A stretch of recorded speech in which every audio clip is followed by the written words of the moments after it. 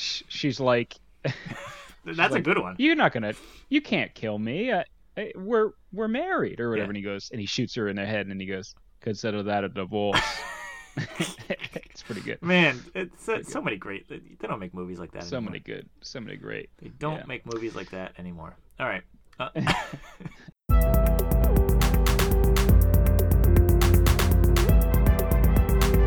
Two can play that game. Hey, I'm Pete Steele. And I'm Andrew Miller, and welcome to Two Can Play That Game, the podcast for people who have one friend.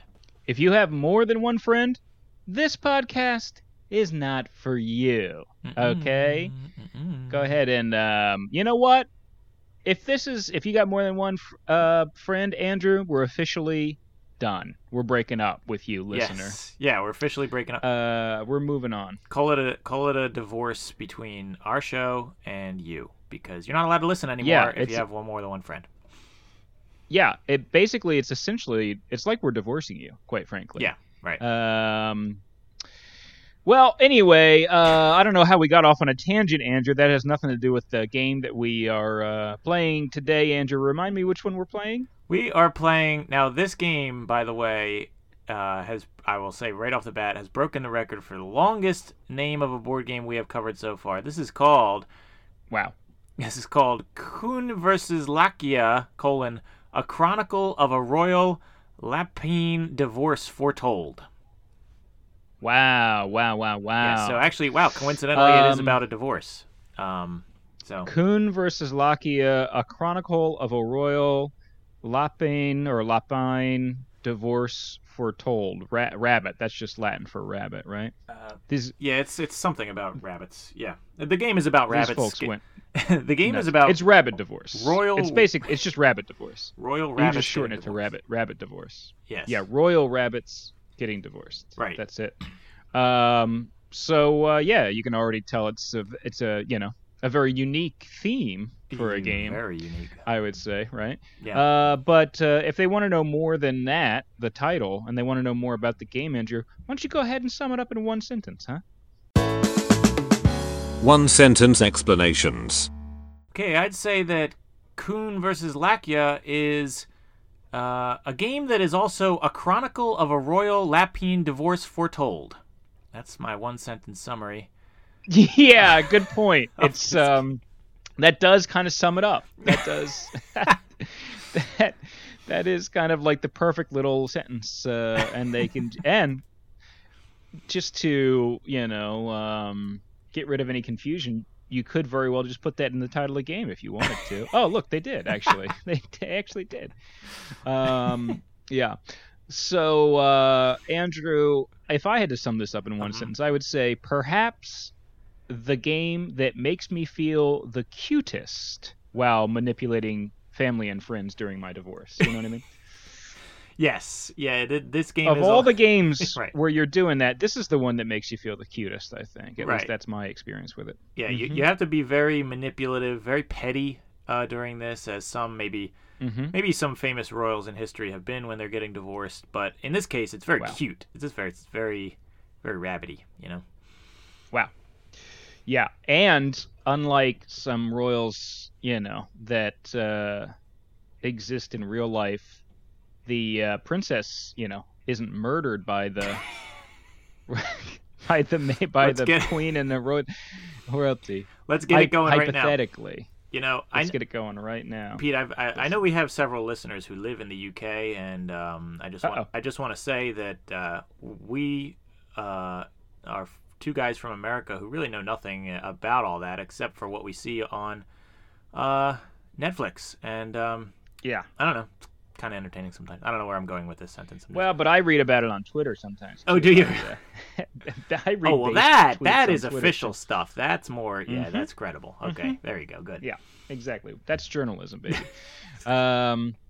Andrew, so what is this game, right? It's journalism that may have killed the princess. Go ahead. Hey, listen, now we're talking. Andrew, the thing about this game is it's a tug of war. Basically, yes. So obviously you got a duke and you got a princess. Mm-hmm. and they were married. It ain't working out. You're getting divorced. One of you is the duke, one of you is the princess, and what you're trying to do basically is sway enough people and get enough clout throughout the divorce that by the end of the game, everything is in your favor. Like you're looking the best. You come out of it looking the best, basically. You know what I mean? Right. And the way that you do that is there's 5 courtiers, 5 people who serve the court, who you are trying to sway. Some of them are already kind of on your side or more inclined to be on your side. They'll get you more points if you can get them on your side by the end of the game because they're like family. Like the Duke's sister, I think, is one of them, and someone else that the Duke's the princess's father. Dad? No, the princess's father. The princess's father. Yeah, the king. Yeah. But then there's like the sorceress, and she I think prefers the princess, but the knight prefers the Duke and stuff like that. But that being said, you can change their allegiance. So no matter what they are kind of inclined to do, you throughout the game can actually sway them over to your side, no matter who they are. And so at the end of the game, that's going to get you points if you can have swayed people over, and you can tug them back and forth towards neutral, towards your side, back to neutral, back to the other side your opponent's doing. And you also have property throughout the game, and you kind of sometimes the property can get stolen, but if it gets stolen because you're royalty, you can't look that bad. You got to give them something else back in return, so you might want to give them a less valuable thing in return. So you always have property at the end of the game, and those cards kind of work together. Some of them are worth more when they're together, so you get points from that if you can make a good hand of 5 pieces of property by the end.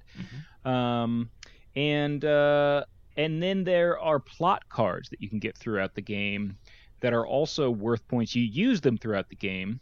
When you start like influencing some of the courtiers, you will dip into a deck that is behind them and start taking kind of random plot cards that you can then use. And they are things like conspiring with the king.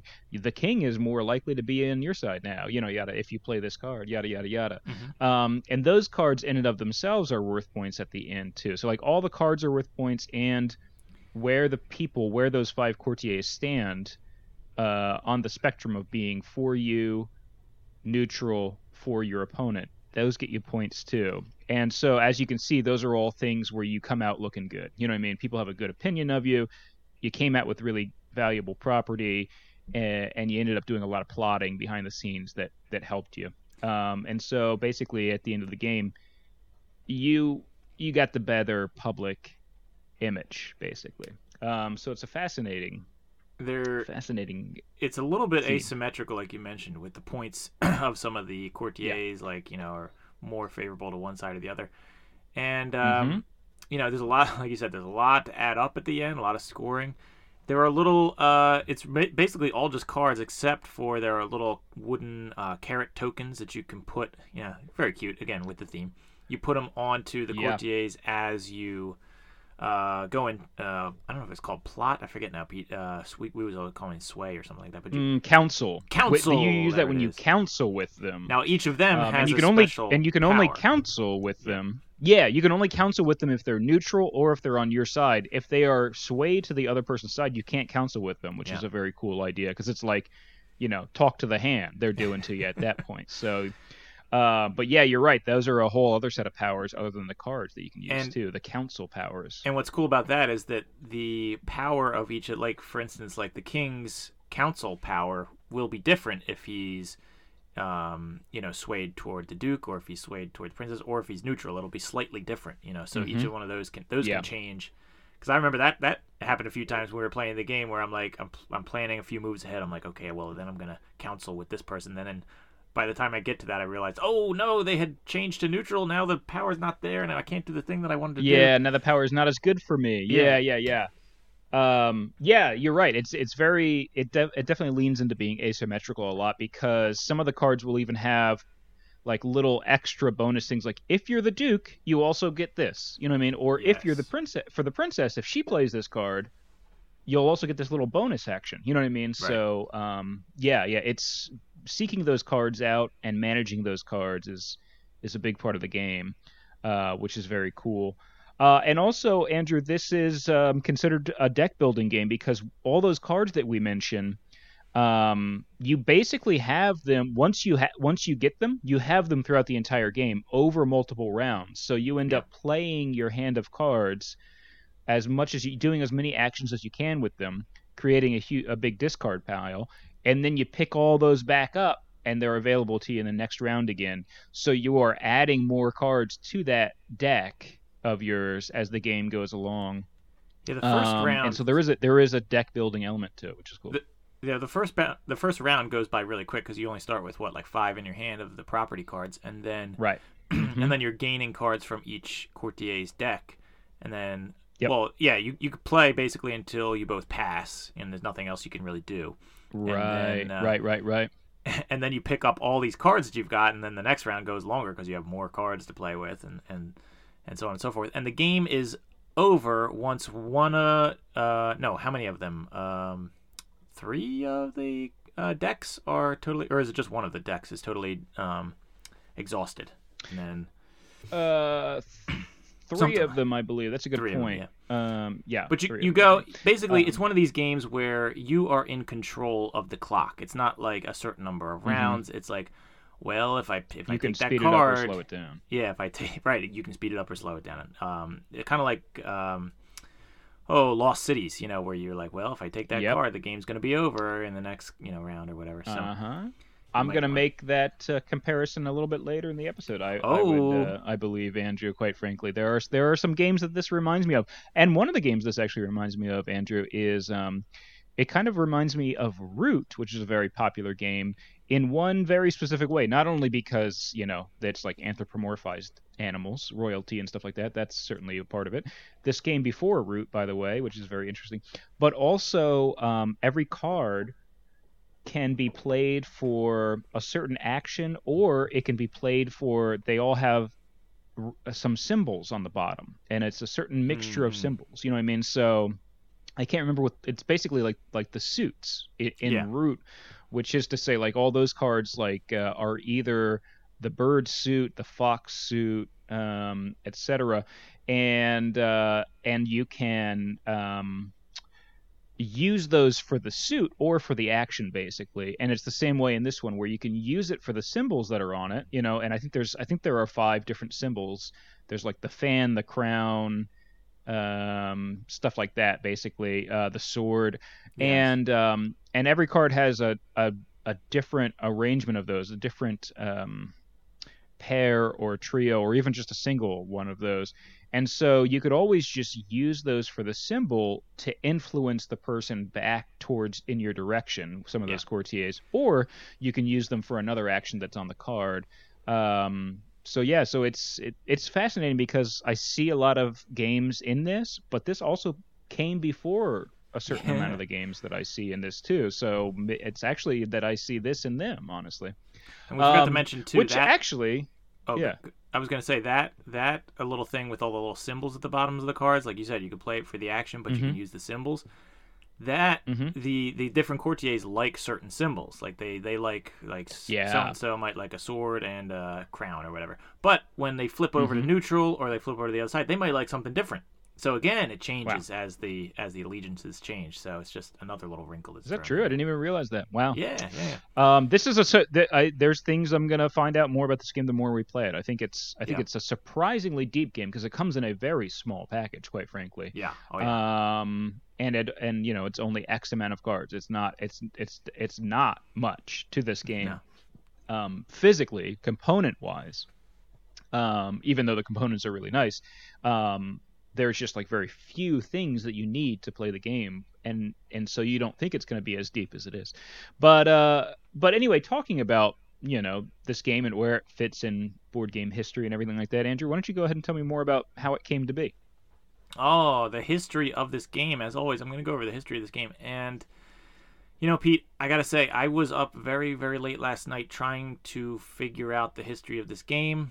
Like 9 p.m. Yeah, 9 p.m. Just baby. kidding. It was For you, come on. It was a 9. Well, I'm lying. It was only 8:50. But anyway, no, because but then you had to brush your teeth for 10 minutes, and it was so hard to find. It was so hard to find. I thought I was gonna have to show up today and be like, well, I don't know anything about it here. I can tell you the publisher and who designed it. That was it. But eventually, I did finally stumble upon a blog that the designer had written, but it was like very, it was like old. It looked like old, and he wasn't still using it. He was using some different website, because I found the new website, but it didn't go back that far. And through a bunch of links, a maze of links from different websites, I forget exactly how I finally got it. I was like, yes, it's here. I found it. You got it. You broke the story. This is a Washington Post moment. Yes. You know what I mean? Yeah, and that's the funny part, is that finally when I found the actual history of this game, it would it's not like there was some Kickstarter where the guy ran away with the money, or that the designer has some similar medical condition to me. No, nothing like that. It's just like right, nothing like that. Right. It's just kind of it's fine. Anyway, this is a really exciting history. Let me get to it. Designed in 2015. And another game by Luda Creations, which last month we also reviewed another game. So they kind of specialize, not all their games, but a lot of their games have these weird or unique themes, and this one definitely fits that bill. They take some swings, I mean, there are some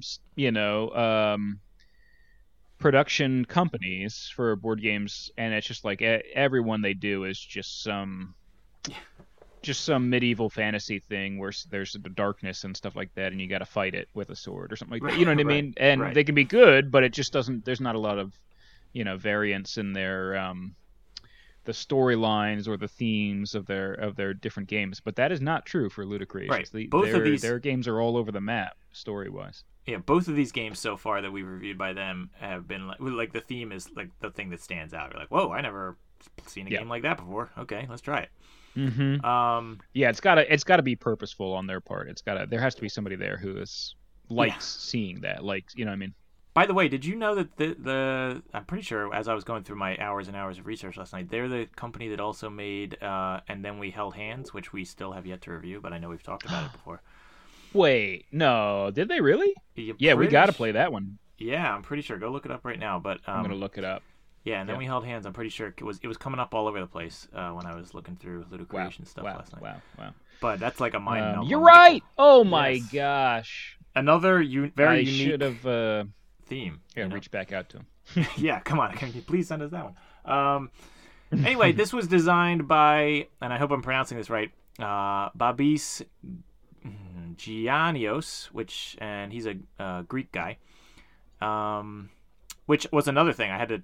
Google had to translate a lot of these websites from Greek, because, it's all Greek to me. Anyway, this was his second board game that he had ever designed, and he actually did another one right after it called Alexandria by Luda Creations, and in that one you're running around trying to save stuff from the burning library of Alexandria, trying to save as much of the stuff from the library, which I thought was kind of cool. But that game actually is 2 to 4 players, so we will not be touching that one. So anyway, Babis Giannios, he grew up loving games, board games, RPGs, all that stuff. He actually these days he does a lot of writing and running of LARPs, which I thought was pretty cool. Ooh, LARPs specifically. LARPs, and plays a lot of video games as well. I noticed he does a lot of Let's Plays and stuff like that. So, a total all around game geek. So go and find him on social media. Does a lot of interesting stuff out there. Go and find them, all you bullies out there, and just give them a huge wedgie. Right. You know what I mean? I guess. Right. But anyway, he said on this blog that I finally found, he said that there was another, not Luda Creations, but some other board game company was having a contest to design a game using only 52 cards, which he saw as a challenge. Although, if you remember this, if you remember when we did Circle the Wagons, Button Shy said something like, what was that, like 18 cards. That is they do that every year. I think they challenge. A lot of their games have come from their challenges to people to make Yeah, 18. So card 52 games. cards seems like quite a bit after what Button Shy is doing over there. Yeah. But anyway, he True. he designed a game about two spies who were racing to get a valuable artifact from a museum or something like that. And he did not finish the game in time to submit it to the contest. But he did end up playing it with his friends. They liked it well enough, but they thought the theme was very boring. And so he put it away for a while, and then came back and redesigned it and gave it a whole new theme. And he called it Bunny Duchy, and it was about a bunny divorce. And so, of course, this theme was like, okay, wow. So all of his friends were saying, hey, let's play the bunny game, So it was a little more fun that way. And he also wrote that he had it as Duke Azzurri and Duchess Scarlet originally. Those were his names. And then blue and red. Yeah. Yeah. Mm-hmm. He quickly retitled it as A Violent Divorce. A Violent Divorce, but the N is in parentheses, so you could also read it as A Violet Divorce because red and blue make violet, right? So Sure. pretty good. Violet or Violent Divorce. Yeah. Yeah, it's clever, but I mean that should not have been called that, so that's good. I'm glad that you know what I mean. That is a jarring title. Yeah, it's like, oh, I'm gonna go play a board game tonight. What are you gonna play? A Violent Divorce, and they're like, wow, this is. Well, I'm calling the police. Yeah, what's it about? It's about cute little bunnies, who. Yeah, right. But anyway, and it's called A Violent Divorce. Yeah. He won 5th place at the Greek board game designing contest of 2014 under this name. Wow. And that's where it caught the attention of a couple of publishing companies. I assume Luda Creations also because, I believe they changed the name to something. Well, they changed the name from A Violent Divorce to something a little more concise, right? Okay. Yes. Yeah. KUNE versus LAKIA, A Chronicle of a Royal Lapine. A Chronicle of a Royal Lapine. Divorce Foretold. Yeah. Foretold. By the way, my opinion, I think Foretold on the end of this is that's the chef's kiss on this title, I think. The fact if they left it off with just the word, that's the straw that broke the camel's back. The Foretold is like it doesn't need to be foretold. That's what, why in it's the prophecies. Like what? That is an odd. I mean, it does give it some intrigue. Yeah. It's like, wait, hold on. That's why it's funny to me. Anyway, I guess what they're trying to say is you're playing it out. So it's like I see. It's like it's what they're trying to say is like, hey, it's coming. And like the divorce is finalized at the end of the game, but you are like playing the divorce out before it gets finalized. Is I think what they're trying to aim for there. But man, yeah, you could just leave that one out. No, come on. I need the Foretold needs to be on. You need it. Okay, that's what makes it for me. Anyway. Okay. And I was trying to figure out KUNE and LAKIA, these two names, KUNE or KUNE and LAKIA, but yeah. I don't know. I found that KUNE might be a German, but it said a German last name, and then LAKIA, it said it was an Arabic first name, but I couldn't find anything like matching, like, oh, these are names from a certain. And then and I looked that up for like 5 minutes, and then I don't know who came up with this, but then I thought, it's way too late. It's past 9:05, so I'm going to go to sleep. So then I just did. So I did. Yeah, exactly.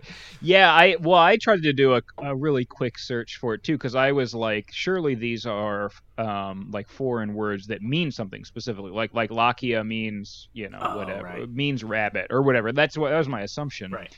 But I couldn't find anything either. It was like, what are you even typing? And I was like, I mean, surely this is a word in some language. And Google was like, absolutely not. Don't know what you're talking about. So, yeah. So, but that wasn't in the blog. He didn't. No, he didn't say why he chose KUNE versus LAKIA. Well, no, I don't think he did. I think it was somebody at Ludacris because he did have a later blog post that said like, hey, my game got picked up. My game Violent Divorce got picked up by a company, and it's going to be coming out under a new title. And that's, I think, they decided to change it.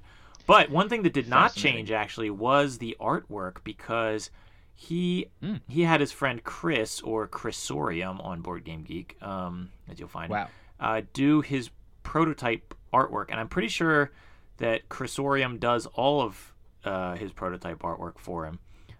But this one seems to be the only one that the artwork stuck from the prototype to the final version. All those other games have, they've hired some other artist to do the work, but this one is, and I remember commenting on the artwork. I was saying, oh, this is a different style of artwork. It looks, I don't know how to describe it. It's definitely different. I like it. I think it's very charming. Yeah. But it does look like, I think somebody online said it could come off as like a child drew it. Yeah. Which is not to knock that artist. I mean, it is a because I like.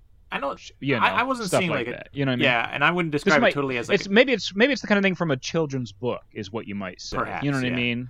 Not that a child drew it, but it's something that is maybe geared towards children in the same way that you might find in a children's book. Whereas, like, those things aren't usually like extremely detailed, realistic drawings. Right. They're more like freeform, evoking an emotion type thing. You know what I mean? So he said in his blog he was going for something whimsical, and he thought that he captured it. And I think it fits the theme pretty well, honestly. But it fits. Yeah, it fits. It does look like it's straight out of a children's book about rabbits getting divorced. Well, which, yeah.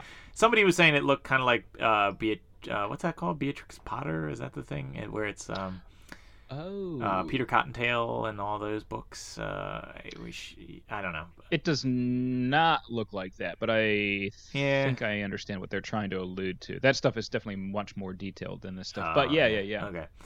Anyway, I couldn't quite remember. I haven't read those for a while. Anyway, the only other thing that I found was a fun little note. I noticed that there are several pictures out there at board game conventions. I think it was specifically Spiel at Essen or whatever, Essen Spiel, that when they were promoting it, they were all wearing bunny ears, including Babis Giannios was wearing bunny ears in some pictures. So Wow.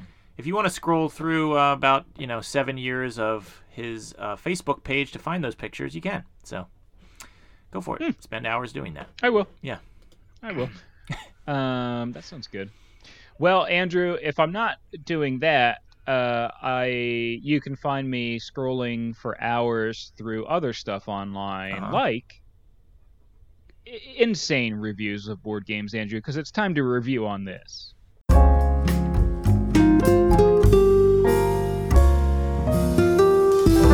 Review on this. Yes, it is that time to review on this. I can't wait to see how many hours you spent looking up wild and insane reviews of this game online so that we can just go ahead and assume what these people's wild and crazy lives are like. Yeah, Andrew, they're not all wild and crazy. In fact, most of the reviews for these games are fine. They're normal. Oh, okay. But, Andrew, as we know from the past, you can find them in there. There's always somebody who's off their rocker a little bit. Somebody who's just being a real weirdo online. Know what I mean? And so let's take a look at what they wrote here. Some of the ones that stuck out in the reviews for this game, and then kind of assume what's going on with them. Andrew, this person gave it a 4 out of 10, and they said, played once and was whelmed. As you might expect from the title, it's not a nice game, in quotes. While that theme is theoretically interesting, I didn't find it compelling enough deck builder to keep. Now, Andrew, yeah, you heard me right. This person was whelmed. By this game. Not overwhelmed. Not underwhelmed. But...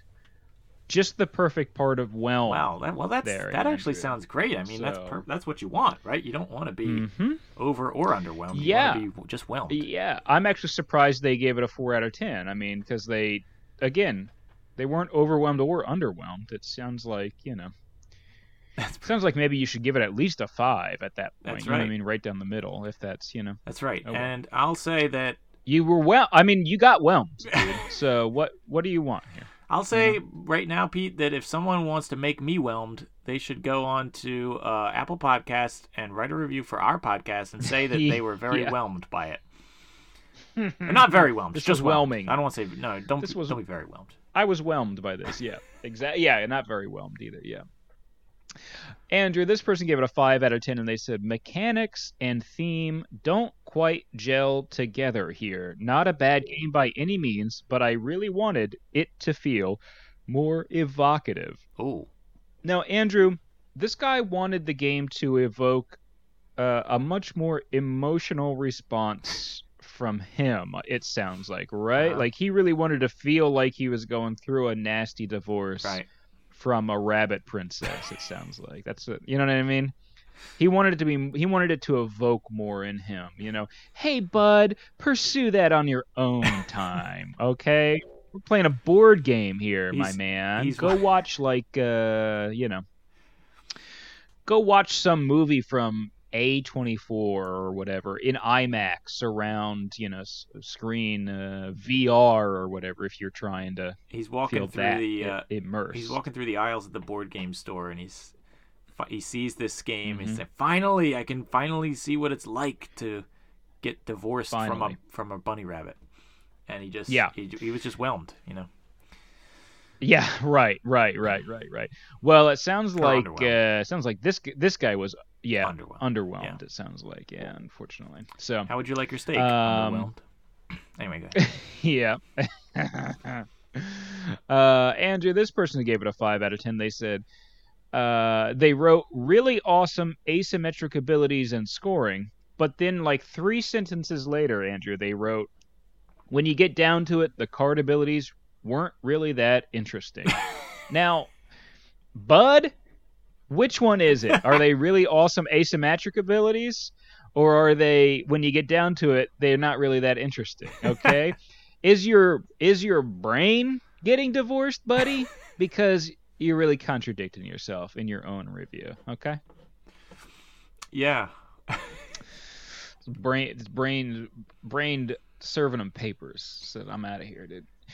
Andrew, this person gave it a 5 out of 10. They said, fluff is awesome, but I don't get the visual aspect of the game. Now, actually, it sounds like you do get the visual aspect of the game, because if fluff is awesome, well, that kind of is the visual aspect of the game, okay, bud? The rabbits are cute and they're cool, and so we made them rabbits. That's it, bud. Okay, that's the fluff is awesome. That's it. Yeah, what a choice of words. Amazing. Exactly. Now, this person gave it a 6 out of 10. They said, the theme is simply insanely funny. Now, Andrew, it's a bit of a stretch, right? It's a bit of a stretch. I mean, listen, I like this game, and it's clever, and it's humorous, and I like that they did it as rabbit divorce. I get it. It's all good. But insanely funny? I mean, come on. This guy just loves taking a serious thing and then making it rabbits. I think maybe that's kind of his thing. That's his form of comedy. You know what I mean? Right. His favorite comedic films include Rabbit Sophie's Choice, and Rabbit Saving Private Ryan. Those are some of his favorite comedies. This guy. Oh, I would not watch Rabbit Saving Private Ryan. That's too cruel. No. Cruel to... Yeah. Oh. Yeah, that would be cruel, especially the first 10 minutes. Oh God. Andrew, this person gave it a 7.5 out of 10. They said probably should have had a Vikings or pirate theme instead of bunnies getting a divorce. Now, Andrew, enough with the Vikings and the pirates. Okay, we have like 10 million games that are about Vikings or pirates right now, and they're very good games. Don't get me wrong. One of my favorite games in the world is about Vikings and whatever. But we don't need more just for the sake of having more. You know what I mean? Just let us have one rabbit divorce game, please, for the love of all that's holy. Speaking of pirates, there's a kid show out there. I don't know, what is it called? Like Jake the Pirate or something like that. I gotta look it up. Oh yeah, I gotta look it up. But that sounds familiar. Yeah. Jake and the Neverland Pirates. Okay, so I guess it's like loosely based on Peter Pan or something like that. It's like little kids. All right. But the catchphrase is something like, could be loosely based on Michael Jackson's estate. No, it's not. It's go different Neverland. But okay. Phew. Yeah, no. Hopefully not. It's something like, man, I can't think of it now. But the catchphrase is something like, pirates always do what's right or something like that. It's like pirates are always honest or something. And I'm sitting there like, wait, what a second. What are we teaching? Maybe Maybe, I mean, because that's so incorrect, right? That it's like maybe that was purposeful, where they're just like, "Hey, we are taking history and we are scrubbing it clean." You know what I mean? Like it's just it's like so not a mistake, or like so, you know what I mean? It seems so purposeful that it almost seems like they're attempting something very complex with that, where they're like. We are changing we have made a time machine. We are changing history. But I think that's like the definition of a pirate is someone who breaks the law. You know, it's like, well, okay, whatever. Yeah, exactly. Yeah. And they relish it, quite frankly. Right. Yeah. That's the whole thing. That's kind of the whole thing. Well, anyway, Andrew, this last one, this person gave it an 8 out of 10. Okay. So they're liking it, and they said terrible, sad story, tragic end to romance. Wow. And that was it. Andrew, now this person, I think maybe this person just read the rule book, kind of like a short story, and then they kind of put it back on the shelf. You know what I mean? Like, it's a book review. They didn't mention the game really at all. They were just talking about how it was kind of a tragic, sad story.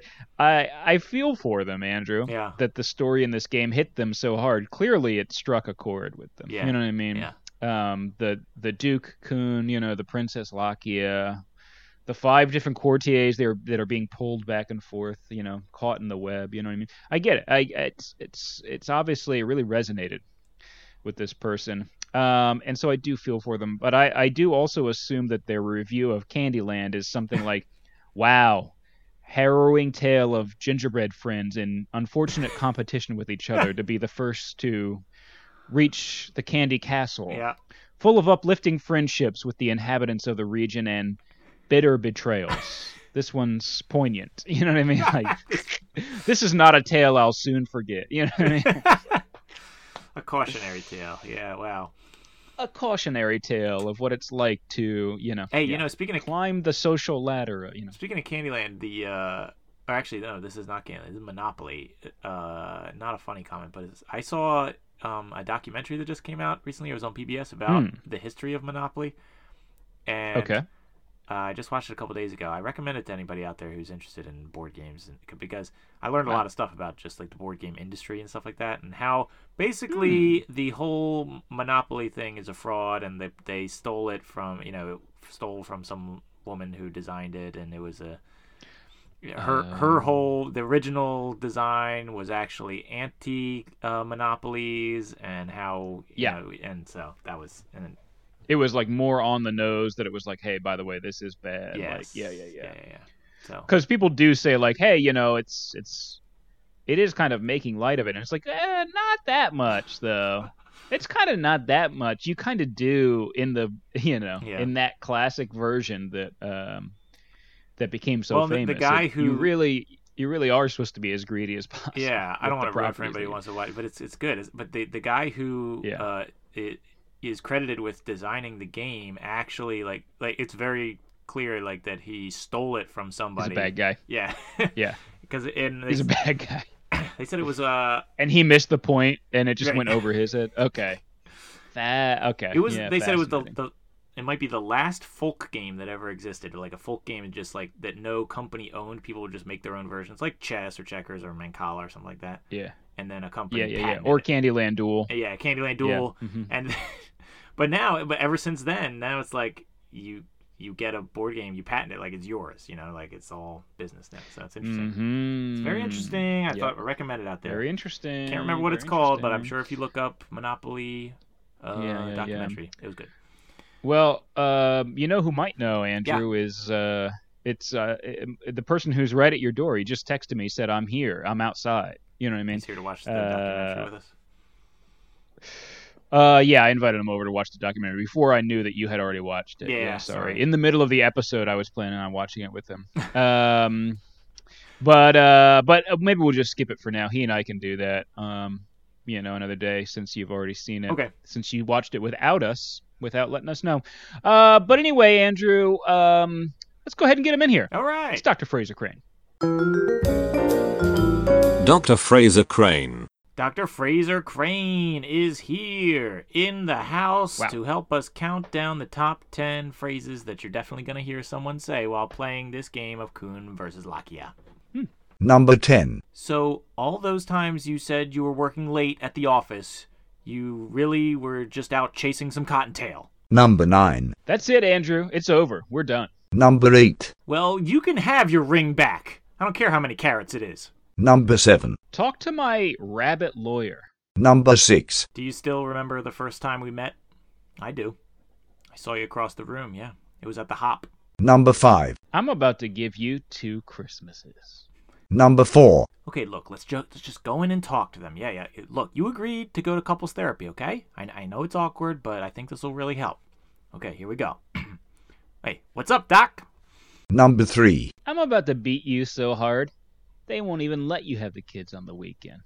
Number 2. I didn't realize it was wabbit season for breaking my heart. Number 1. Consider that a divorce. And that's Arnold Schwarzenegger from Total Recall. Oh, okay, I got it.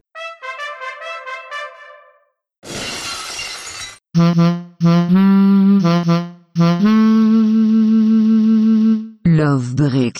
It's time for a love break. We're going to take a break from talking about divorce, broken love, and we're going to break into this game of Fog of Love that we have been playing for a long time. That's right, Andrew. And we're not at the end yet, but it could very well end in a breakup. That is possible in this game. That's true. You know we're I mean? getting closer to the end. Or divorce.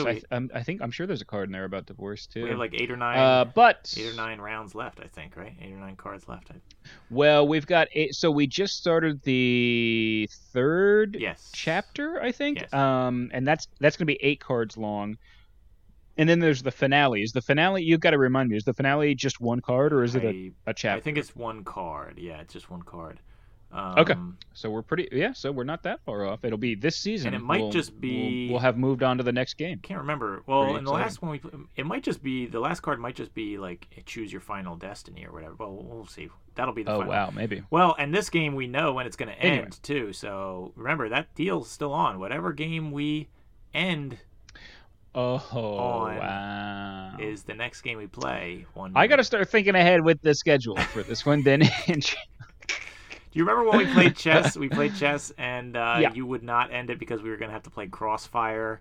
That's right. Yeah, 1 move at a time. That's right. I knew the rules, Andrew. I know the rules are that whatever game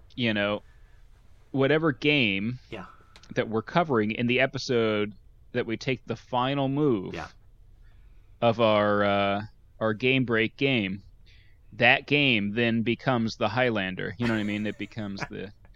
there can only be 1 game. Yes. So yeah, I got to make sure I line up the end of this game with something good.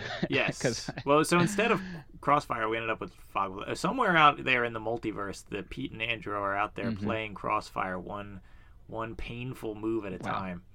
And wow. Just be blessed, people, that you are listening to the timeline where we played Fog of Love, because this has been pretty entertaining. Speaking of which, Andrew, so you're going to start us off with the first scene played into the 3rd chapter of our relationship. Again, I'm a big burly chef with a flower hat. You are a kind of a pipsqueak Instagram influencer with an old cell phone. Yes. And and we're pretty far into our relationship at this point. This is the chapter, by the way, of the game where you have to start replacing the cards in your hand. Every card that you take into your hand from here on out is going to come from the drama pile of cards. So this is it's not going to be light anymore. It's going to be all hard decisions from here on out. Well, and isn't that such a good design? Because you remember way back in this when we talked about that game, he designed it so that it would mimic a what do they call it? A romantic comedy. Those things always start off fun, and by the end, it gets real serious. So and this card that I'm going to play is pretty serious. It's called You Need to Forgive Me. And then it says, I know it's difficult to trust me. I know I made a mistake. And here's the mistake I made, Pete. You know how your character just loves to dip everything in ranch dressing that you eat, you know? Oh, yeah. Yes. Yep, that's right. Yep. I am a chef after all. Yes. So, yeah. Mm-hmm. Your sauce of choice is ranch dressing. Just everything is yes, of course, smothered in it and dipped in it and baked in it You've got ranch dressing on everything. Yeah. But I know, right from the old world. Yes. Yeah. I know that your character has also been trying to lose a little weight recently.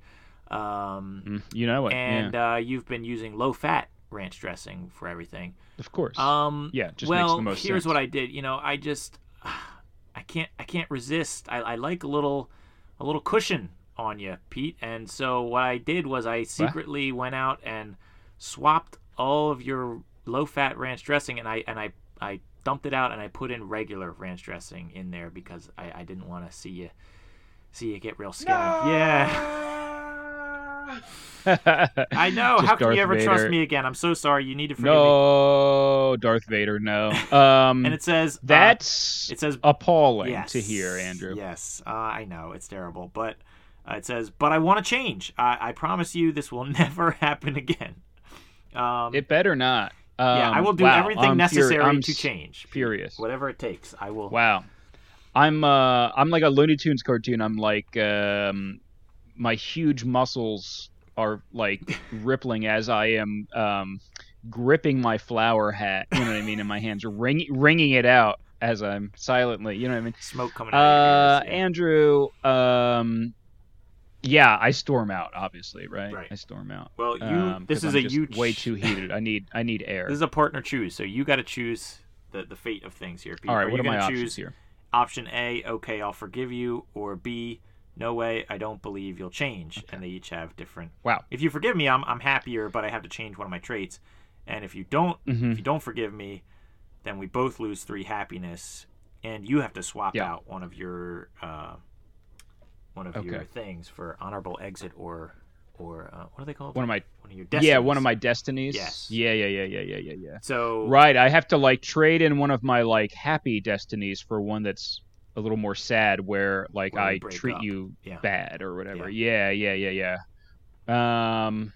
That's kind of rough. So what do you say? And it looks like if I forgive you, I get a little bit of like an increase in my gentleness, and if I don't forgive you, I get a little decrease as well. So, all right, I got to take that into account with my traits and everything like that. But, there's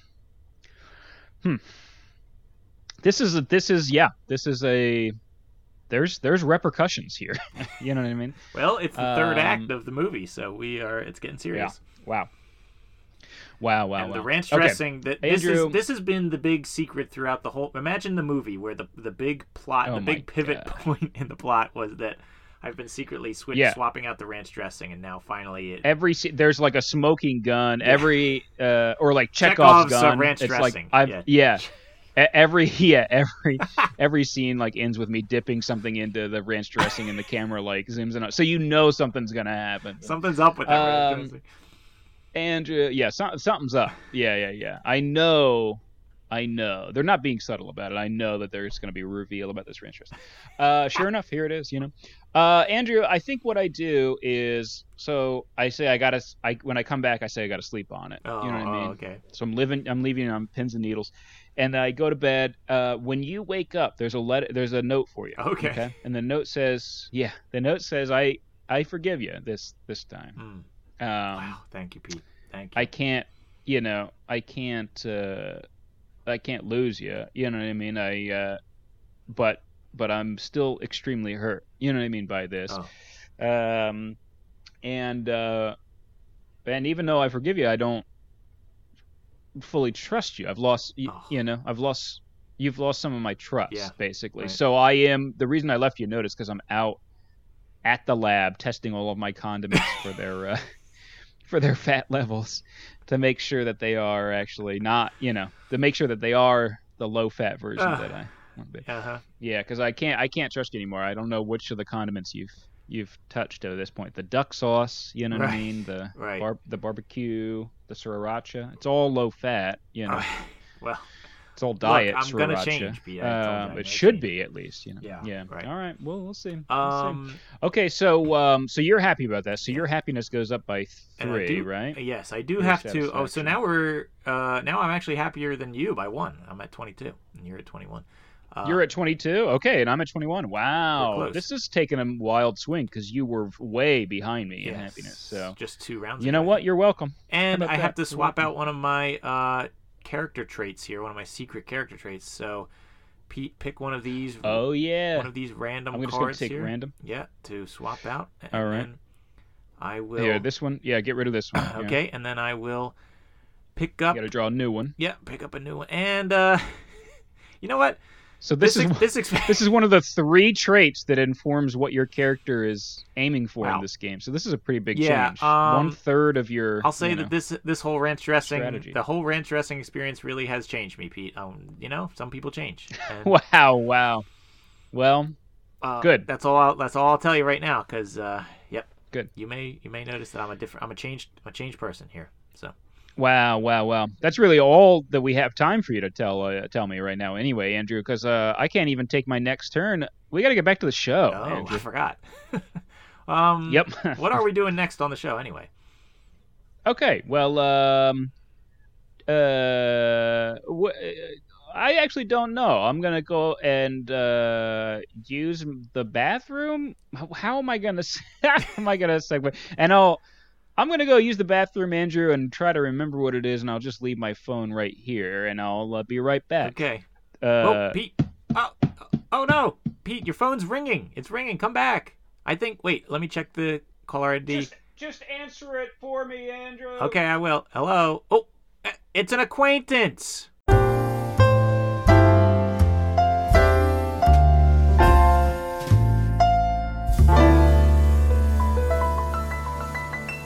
Acquaintance call in. Yeah, Andrew, that's right. It's ready for an acquaintance call in. This is the segment where we talk to somebody who many shows would refer to as a friend of the show. But for our show, well, that would be just disingenuous, wouldn't it? Let's talk to an acquaintance, Andrew. Just somebody we know. Who do we have on the line today, Andrew? Okay, Pete. Well, our acquaintance today comes to us from a game publishing game called Thing 12 Games. I'm very excited to have him on the line. And our acquaintance today is Sean Epperson from Thing 12. Sean, welcome to the show. Thank you, everybody. I'm glad to be here. I think it's funny because even my friends would probably say I'm an acquaintance as well. Everybody's a little like, gotta watch that guy. He's sketchy. You've come to the right place, Sean. Very good. Good. Now we are birds. So we're birds of a feather. No, we've confirmed that Sean, you are not our friend, right? You're just an acquaintance. Very good. Correct. Yes, we've got that out. Good. Our listeners are apparently many people can say that sure. about Sean. Yeah. Yeah. Well, and many people can say that about us. In fact, I think what you might probably find out is that heck, even when the show stops recording, I refer to Andrew as an acquaintance.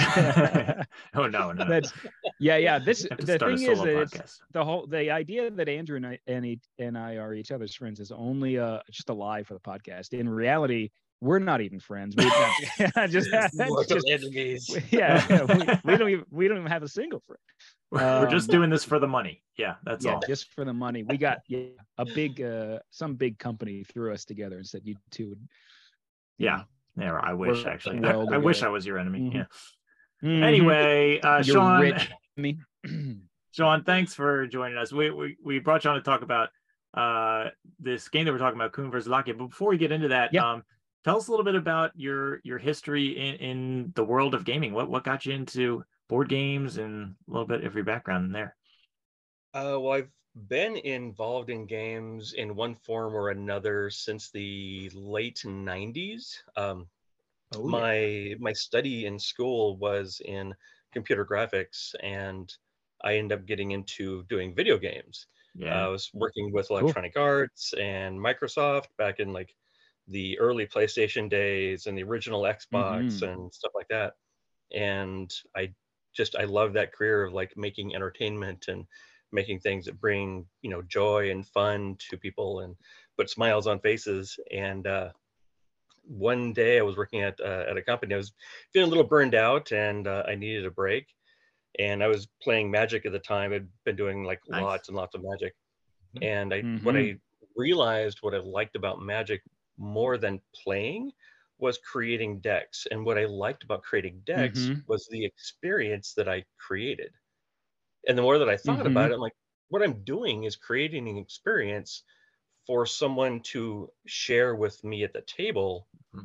Maybe I can do that with board games, because we've been playing board games at my company, usually during breaks or stuff like that.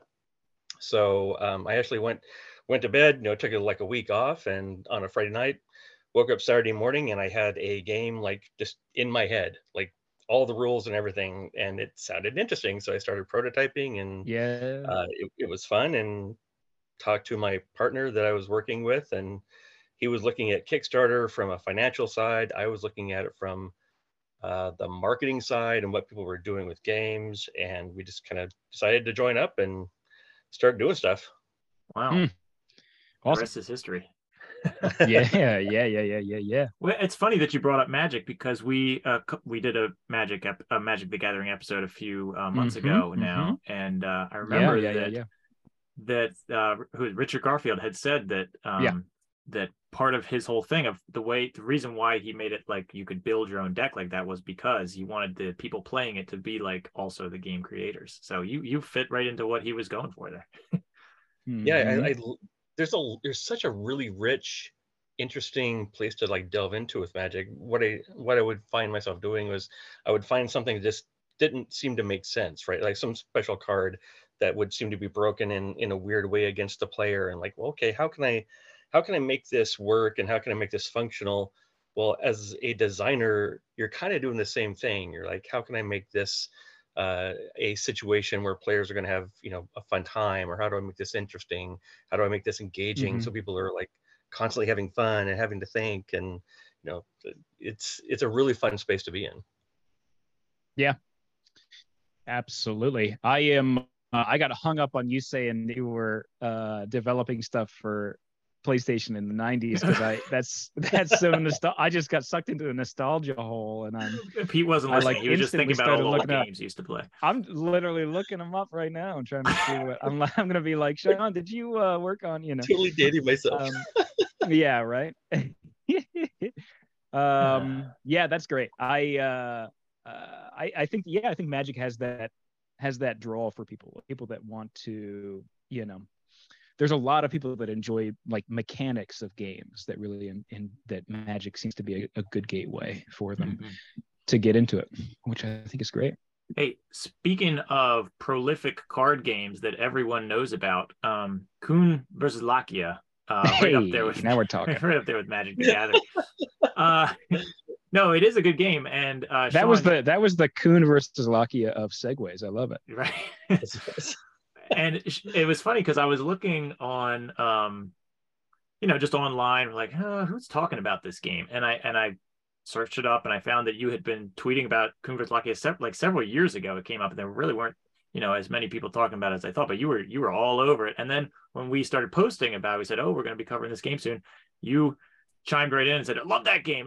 So we had to have you on the show, because I definitely love to have a fan of the game that we're talking about on the show. So what is it about? Sean, usually, let me hop in and give you a little background, pull the curtain a little bit, Sean. Usually we have a guest that falls into one of two camps.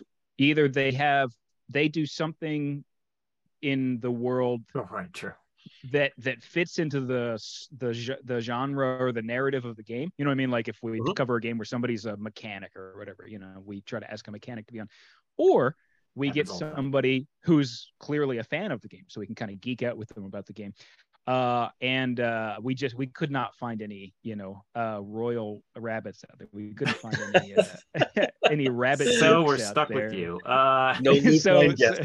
So we went the other way. No, just kidding. So yeah, as soon as we found that you were a true fan of the game, we were like, we got to talk to Sean. Yes. So what is it about the game that you like, Sean? So I love games with weird themes. Yes. And I remember watching a Dice Tower video. Z Garcia was one that had brought this up. It was one of their like top 10s games like you've never heard of or something like that. And when they were talking about like it's a game of rabbit divorce, I'm like, that just sounds bizarre. I'm in. Yes. So I immediately ordered a copy. Same reaction. Yeah. I mean, I think I can speak for both Andrew and I too. When as soon as I reminded Andrew that we had this game and it was about a rabbit divorce, he was like, "Really? Let's do it." For sure. I remember because you were talking about other games. You're like, "Well, what game should we review next? Well, we could do this one. We could do that one. Oh, I have this one about the rabbit divorce." I was like, "Why have we not done that yet? Why haven't we done that?" Yeah. I was like, "Yeah, good point." I was literally like, I didn't know if you'd be. It's kind of weird, thing. And he was like, "Yeah, of course, we gotta." Yeah. So yeah, we're right there with you. We got drawn in by the theme as well. That's probably the thing that sticks out most about it in the beginning, until you crack into the core gameplay, which is, I think everybody on this call would agree, surprisingly good, quite frankly, because you don't know what to expect going into this. You're like, it's gonna be a game about divorce, and it's rabbits divorcing, but sure enough, it's good. Now, Sean, when we're talking about this game specifically, I got to get into some hard hitting questions here. So I hope that you brought your gear. You know what I mean? I hope you. My rabbit ears are on. I'm ready. Your rabbit ears are on. I hope you got your hard hat on, because I'm about to throw a dinger at you, which is carrots. Sean, do you love them or do you hate them? Do you like carrots or do you hate them? I'm ambivalent about carrots. Okay. It's not red or blue. He's purple. Right down the middle. Right? Purple, yeah. Yes. Yeah, that's right. Right. You're not pro carrot, anti carrot. Carrots haven't swayed you in one way or the other. You know what I mean? If they're in my food, it's cool. If they're not, that's cool too. That's also cool. Yeah. You're not going to be chomping on a big old raw one like some of these bunnies, though, huh? Like a Bugs Bunny. That's definitely not going to be me. I'm not the carrot chomping person. I think I'm in the same camp as Sean on this one. I think it's like, okay, I'll take them, but I'm not going to seek them out. Yeah. I hear you. I feel like it's kind of my go-to if I need to eat a healthy snack. You know what I mean? If I've been eating too many unhealthy snacks, I'm like, what am I going to eat? It's either an apple or a carrot for me. You know what I mean? You got to balance out all the Doritos and Mountain Dew with a carrot. And the ratio is about, for every 1,000 Doritos, I eat one baby carrot. So you're healthy, Pete. That's good. Yeah, thanks. Yeah, that's what my doctor said. Could somebody was seeking counsel from you? Do you think they could use carrots for that? Or do you think that wouldn't work? It sounds like maybe it wouldn't be the best thing to use if I was trying to.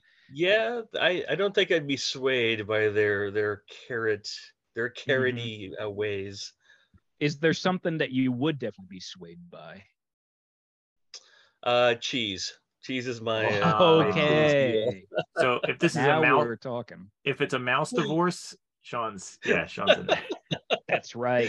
Okay, so you were that anonymous reviewer that said, loved it, but should have been a mouse divorce. Disappointed in the lack of cheese in this game. Yeah, right. Yeah. Where was the cheese? Where was the cheese? By Urkel fan, 420 or whatever. Speaking of the 90s. Sean, what some of these cards, speaking of like swaying and everything like that, oftentimes these cards have, as you'll remember from the game, they've got like little symbols on the bottom. You can use these cards sometimes for the symbols on them, because some of these courtiers, some of these people, exactly, you got one there, I love it, they want to sway them, yet to have certain symbols. You know what I mean? Like the king wants you to have cards, to use cards that have a crown and something else on it, sword or something like that. And so it's a mixture of symbols. If you had a card, Sean, if you were one of the courtiers in this game, what would the symbols be that you'd be looking for? You know what I mean? Like for instance, for me, if they were cut, you'd have to have a card that had a symbol of peanut M&Ms on it, and maybe like a pillow to like a nap or something like that. If you had those two symbols, come see me. I know exactly what mine would have. Mine would have some sort of like energy drink icon on it. Yeah. Then a knife in someone's back. Okay, now we're talking. So these are things people have to have in order to get close to you. Is a lust for betrayal, and an equal lust to get amped. Energy. I like that. Hey, that's good. So of all because this game, it has a lot of different bunny characters, Sean, which one do you think, so we're learning a little bit more about you, we don't want to get too friendly, not be our friend, but stay as acquaintance, but which one of these bunnies do you think you might most closely identify with, if you're gonna, like, none of them have Mountain Dew or energy drinks or honestly, it's Princess LAKIA. Oh. And the reason being is that, like, outside of the magic circle of gaming, I'm super friendly, super nice. I go out of my way to help people, and like, just I'm giving all the time. But when we're in that magic circle, oh, it's on, baby. And when you look at Yes. her, she looks sweet and kind, but there's like an evil Yes. twinkle to her eyes. You're like, there's more to her. There's some nastiness going on under the cover there. Yep. And that's the thing, right? Is that both the Duke and the princess, you know, as far as we know, everybody likes these folks, you know what I mean? Right up until the divorce. And then now people got to take sides, right? You know what I mean? People got to figure out where they fall, where their allegiance falls. So yeah, it can get a little nasty when that happens. Well, speaking of, you know, knife in the back, Sean, I want to know, if you were to enact a plot against an enemy, you know, what do you think that plot would be? Would it be, wow, this is getting real serious. Would it be that kind of betrayal? Would it be almost like a Brutus-esque, you know what I mean, betrayal, where you get real close to them and then stab them, or you know, how are you gonna murder somebody, Sean? We want to have this on the record for the FBI. Doesn't have to end in murder. Doesn't have to end in murder. Definitely getting them on my side, getting them to trust me, and you know, build them up, and then the big fall, right? Like, to leave them completely devastated, ruined, wrecked, wondering what happened as their life crashes down around them, bathing in the glory of your enemy's defeat. You'd be good at I know this is not a 2-player game, but you'd be good at what's that game, Pete? Oh, Diplomacy. It's like that old World War I game. You ever play that, Sean? I want to play that so bad. We play lots of like role games and stuff like that. Yeah, that's been high on my list for a long time to play. It's one of those war games, but there's no dice, so it's just like it literally, it takes hours, because you're just like, hey Pete, let's go talk in the other room, you know, and you just try to make a deal. And then you have to backstab somebody in that game, otherwise you're never gonna win. So somebody has to win. So eventually you have to, like, so you'd be good at that. Promise, you'd be good at that. You played Blood on the Clock Tower, which has a lot of like, hey, let's go have a conversation in another room, and you see someone going away, you're like, why are they going and having a conversation in another room? What's going on there? Same idea. Yep, exactly. Now put yourself in the shoes of this Duke here, Sean. So I know that you, or the princess, since you relate. Either way. The bunny slippers of the Duke. Yeah. The bunny slippers of the Duke, or the bunny slippers of the princess. Is there one thing that you could see yourself definitely wanting to keep in a divorce? Let's say your royalty, right? Is there something you could... Rabbit royalty specifically, like in this game, I know they, you know, one of them really wants to keep the horse and the horse stalls and everything like that, and I think the princess really wants to keep the perfume. You get more points if she holds on to that. Is there something that you could see yourself, if you were royalty, you'd want to hold on to? In this game specifically, the exotic carrot perfume. I love that card. It's just such I love the concept of that. Like, not only are you going to be eating carrots, but you want to smell like them. That's a great point. There aren't too many perfumes that smell like a food, I guess. I don't know. I'm not a perfume expert, but usually they just smell like like a flower or something like that. But it's not really. That's interesting. It's not like lasagna. Eau de cupcake. You know? Yeah, eau de cupcake. Yeah. I did get the Jim Davis, the special Garfield lasagna, not limited edition lasagna. I knew I mentioned lasagna. Andrew. I knew you were gonna bring up Garfield. All right, you knew it. Come on, who else eats lasagna? You know what I mean? Nobody else but Garfield. Yeah, I think that's great. I also like, there's like a dog card as well in this one, and it's like, it is kind of funny that you can like keep the dog or not, you know, in this one. It's cute. So you really do identify with the princess then, because I think she wants the carrot perfume, and like Pete said, she's the one that wants the carrot perfume. Yeah, you've got a lot of similarities with the princess. Yeah. She's strong. I'll tell you what. There's a lot of people that think that it's that she's just a stronger character in this game in general. There's a lot of people who are like, you can't win as the Duke, but I think, really? You know, I've played enough games of it that I've seen people win as the Duke, so it's definitely possible. Yeah, I'm I think pretty it's pretty sure well Andrew and I balanced traded off on that side. games with as either. You know what I mean? Yeah. So I think they're just being big babies. You know what I mean? Play better. Yeah, That's play right. better, get good. You know what I mean? Yeah. Start grinding. That's right. Well, Sean, you mentioned back at the top that you decided to design games, and so I wanted to get a little bit more into that because now we talked about Thing 12 Games. So give us a little bit more background on Thing 12 Games. So how did this really get started? I know it's kind of snowballed now into a much bigger thing than just one game. So what are you most proud of? Some of the things you guys been working on? Give us a lowdown on Thing 12. Gosh, one of the things I'm most proud of, I'm honestly really proud of like everything that we've done so far. Not just the games that we do, from a production value, everything is like really, really nice. We have people that sit down and like look at our games at the table. Wow, this looks really, really good. Yeah. Thank you. Like that's kind of what we're going for. So that people that invest their money in us, we want them to feel like it was treated responsibly. Because I mean, we're an indie publisher, so all of our stuff gets funded on Kickstarter, and we want to make sure that we treat people right. Right.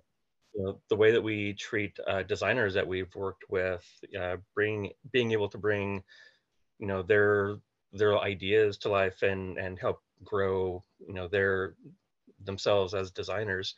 We're working with some people now that have been able to kind of springboard off and are working with some other publishers as well. And like, that's awesome. I love seeing you guys grow and be able to expand. Like being a positive influence in helping people grow is just great. And I think it's one of the things that I'm really proud of. Nice. That's awesome. Get in on the ground floor for the people that are, you know what I mean? The next big hot designer. I love it. Exactly. What do you have going on now? We're talking a little bit in the past. What this is coming out in May, right? So what do you have going on right now with Thing 12 Games? What's the hot? Gosh. Dice of Dragons is our latest that we've been giving out to all the backers. I think we're just finishing up the UK backers. Stores are already getting it, so that's cool. We're going to be going to Gamma to meet with more publishers and distributors and stores and all that kind of stuff. And then we have 2 more games that are going to be coming out probably both this year. They're kind of like leapfrogging each other. One I was recently demoing at a Portland convention here just this last weekend is a game called I Found Bigfoot. Nice. A new designer we started working with, and it was a hit. Like everybody was loving the art, they loved the gameplay, so it was great to see people really like jiving with it and really having fun with it. Oh, cool. And that is awesome. And you also have, Sean, you guys have published at least one 2-player only game, right? Seals of Cthulhu, am I right? Now we're talking. Now we're talking. Give us a little preview of what this game's all about, because we haven't played it yet, but it's coming. And our audience obviously they love the idea of a 2-player only game. We make sure they love that idea, or else, you know what I mean? We can totally. So there's a funny backstory to the Seals of Cthulhu. So originally the design idea I had for it was I have something you want, you have something I want, and then trying to figure out how we work that out seemed like an interesting design space. So I had some blank cards, I mocked up a prototype, and I tried it out, and I hated it. It was terrible. It was like the only time I've put something together that immediately was like, this is garbage. And I literally picked up everything and I walked to the trash can, and I'm standing right in front of it, and I'm like, no, I'm not gonna throw this away. I can use the back sides of the cards for some other game or some other prototype. I just tossed them in a Ziploc bag. I've got a designer box full of bits and whatnot, and I tossed it in there, and I forgot about it for about a year and a half. One day we're going off to a game night, and I'm getting some stuff out of that box, some bits or something, and I saw the cards. I'm like, I remember this garbage game, this piece of crap. And I'm sitting there, I'm kind of looking at the cards, and then all of a sudden a moment hits me of what I think is missing. And I run up to the table real quick, and I mark up the cards, and I run up to our game night. I'm like, okay, guys, before we do anything, before we play anything, I need someone to play this with me. It's going to be broken. I don't care. I just need to see if this is fun. And it was. There was a thing that I was missing. I found the fun. That's awesome. That's great. It's there. That's awesome. Yeah, that's a great story. Yeah. Something that you would have literally thrown in the trash can, but for some reason you held on to it. And then a year and a half later, it clicks. That's Saved great. from the trash bins of history, a game that actually exists now. I love it. I kept that idea of we both have things that we want. The cards are multi-purpose. So cards that have a victory point value and they have a bidding value. So it's a bidding game where you have a cultist and an investigator, two people like against each other of what they want. One person wants to end the world, one person wants to save it. The way you play the game is you have a bunch of cards in your hand, but you can't do anything with them. What you're going to do is one person is going to put a card down and they're going to give something to the other player to obtain and get control of that card. Then the other player has to decide, well, do I want to take what you're offering me? We're bidding with the lives of our followers. So you're offering me 3 of your followers. Do I want to take that? Or do I want to go higher and maybe offer you more of mine? So then you have to decide, do you want to take what the other person? So there's this back and forth war of who's willing to pay what. And then one person gets everything on top of the card. The other person gets the card. Now, once that card is face up, again, it's victory point values, but it's also you can bid with that card. So now in future turns, I'm like, well, I can bid this away to you, but it's also useful for me. How important is this card going to be for me? So to add one extra wrinkle on top of all of that, each card has half of an image on it. So like the Necronomicon is one of the cards in the game. You as the forces of good, you have half the Necronomicon. I also have half the Necronomicon. If one person gets both halves of that card, they summon the artifact into existence, and now they get this special ability they can use. So there's a lot of like decision space to make. There's a lot of effects that are like turning cards down, so they're no longer available, no longer useful. There are a lot of Elder Gods in this game as well, and you always play with one of them. So the Elder Gods have really nasty effects when they get summoned. So that adds an extra little bit to it that, well, I don't know what's out there. I may win a bid that's going to wreck me if I've got half of the Elder God already on my side. Like they might be trying to wreck me. Or I might be trying to wreck them because I'm now bidding with half of that Elder God, and maybe they're bidding with it now.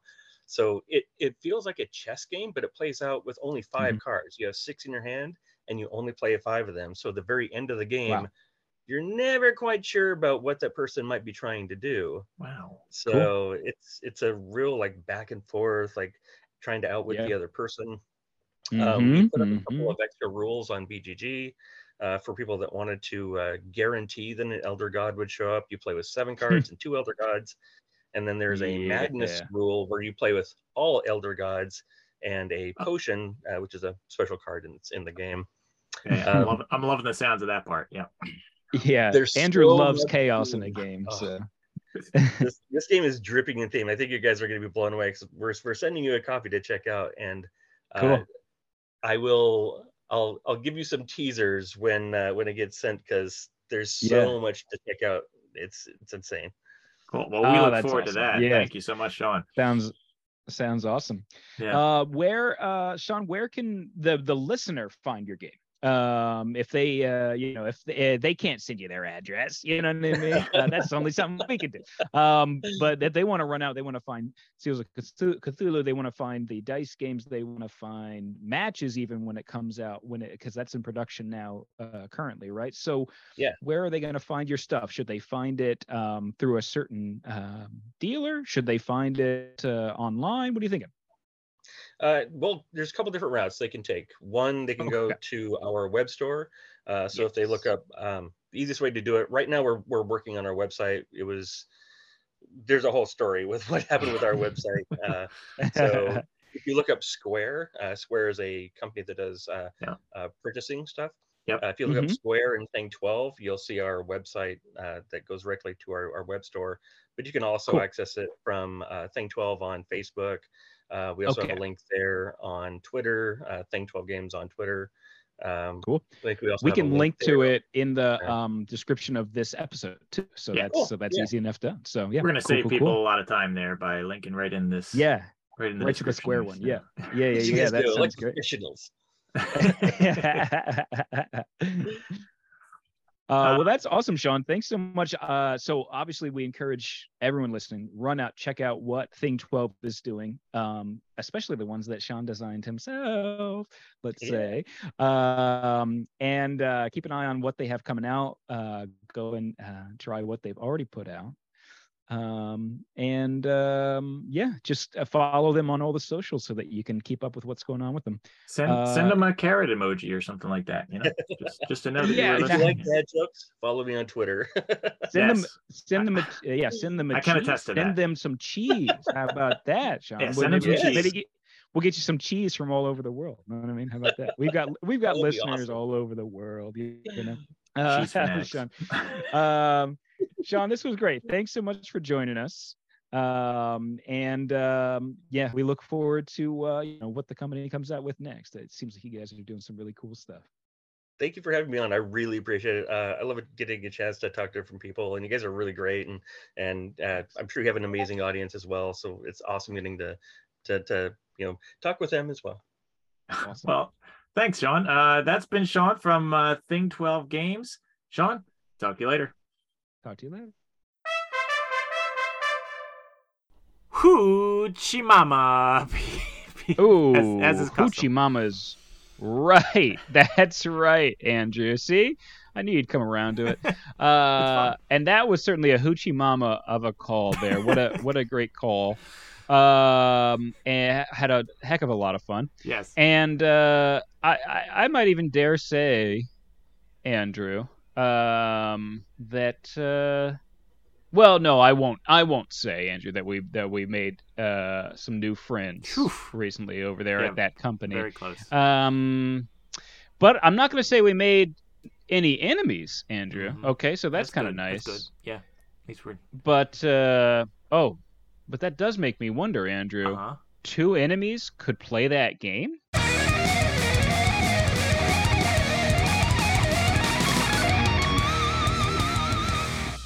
Two enemies could play that game. Okay, it is our brand new segment, actually. I don't think we've ever done this one before. 2 enemies could play that game. And so this is a segment where we're going to think about if you had to play this game with someone that you didn't like, what would be the best way to kind of get under their skin? What's the best way to troll them? Yeah. In this game? Okay. Let me think. How did I do it when I played the game with you? I'm just kidding. I had to razz you on that one. Come on. Good question, Andrew. For a good segment, I would say idea. You got to get under their skin with this game. You don't like them. You're trying to annoy them. What would you do, Andrew? I think. Okay. So I would assume that one of the most annoying parts of a divorce, other than your whole life falling apart and everything, still having to go to work through the whole thing. That's the worst part. Other than that, it's probably the paperwork, right? Okay, right. So I would assume that's very annoying. So, and maybe that and like having to do everything through a lawyer, right? So maybe every move that I made in this game, I would like consult with a lawyer. You know what I mean? First. And sign some papers. And it would just really slow the game down, and my opponent would be like, come on, are you serious? You know what I mean? And I would just hold up the finger as I talk to my, whisper in the ear of my lawyer. Oh, okay. Oh, the lawyer is actually there at the game night with you. Lawyer's there. All right, gotcha. Lawyer's there is on retainer, luckily. I thought you were going to be it's like not an hourly rate. Talking to them on like an old cell phone with one of those antennas that you pull up. Because no, what am I, your character from No, for some reason when I picture, there must have been a lot of movies from the 90s where like parents got divorced and lawyers were everywhere. And and I just picture them always talking on those kind of cell phones, even though nobody uses that anymore. But anyway, go ahead. That's another. You know what? Speaking of cell phones, maybe I would also talk. I wouldn't even talk to the person directly. I would just text somebody else to text them. Yeah. You know what I mean? What I wanted to say. You know what I mean? Talking through somebody else. Or something like that. Well, that's perfect for this kind of game. Yeah. Also, I think, Andrew, maybe I would just go ahead and turn their kids against them. That might be really annoying for them. Okay, Andrew, what would you do if you were playing this game with an enemy? Well, that's funny because that was actually kind of my idea. Even though this not that whole thing, the last part about the kids, because even though this about the kids, this game does leave out any mention of kids that these bunnies potentially had, but which is ironic, right, for bunnies, right? Known to be, I was gonna prolific. Say, rabbits are reproducers. Right, they're notorious for having babies. That's their whole thing, Notorious. Yeah. So, I think that needs to get added into the canon of your game night here. If you're playing against your enemy, you need to say that these rabbits do have kids. In fact, lots of kids. And that's kind of the piece that's missing from this to make it really dramatic. Well, and really sad too. So you're just going to really bring down the whole mood. Right, exactly. I'm trying to really make them very depressed. So I'm just trying to add in a huge amount of guilt to this person that I'm playing against. So at every point, that you can, you need to passive aggressively bring up the children. So things like sure, you can have the Royal Gardens. Go ahead, take that card from me. Yeah, our children won't be needing those anyway. What they're really gonna need is an involved father. And they don't need any. Yeah, right, like right. Of course they loved the Royal Gardens. That was their favorite place too. Right. But no, go ahead, take it. Yeah. Yeah, I mean they did help plant the garden bed over there, but that would annoy me a lot if that was happening. Yeah, be like, you swayed my father the king over to your side now. You made a real connection with him, have you? Well, maybe you should focus on making a connection with your son. Realize you missed his baseball game again last month. It's that kind of thing. Yeah. Honestly, that would really annoy me. Andrew. Game night is ruined. Well done. Yeah, game night ruined, would be ruined. And, I would say. I think we did it. Yep. I would not be able to get used to that. I think, Andrew. Mm-hmm. I wouldn't be able to adapt to that tactic on your part. Yeah. Adapt. Oh, I see. Andrew, that almost makes me think of another new segment that you came up with recently called Adaptation.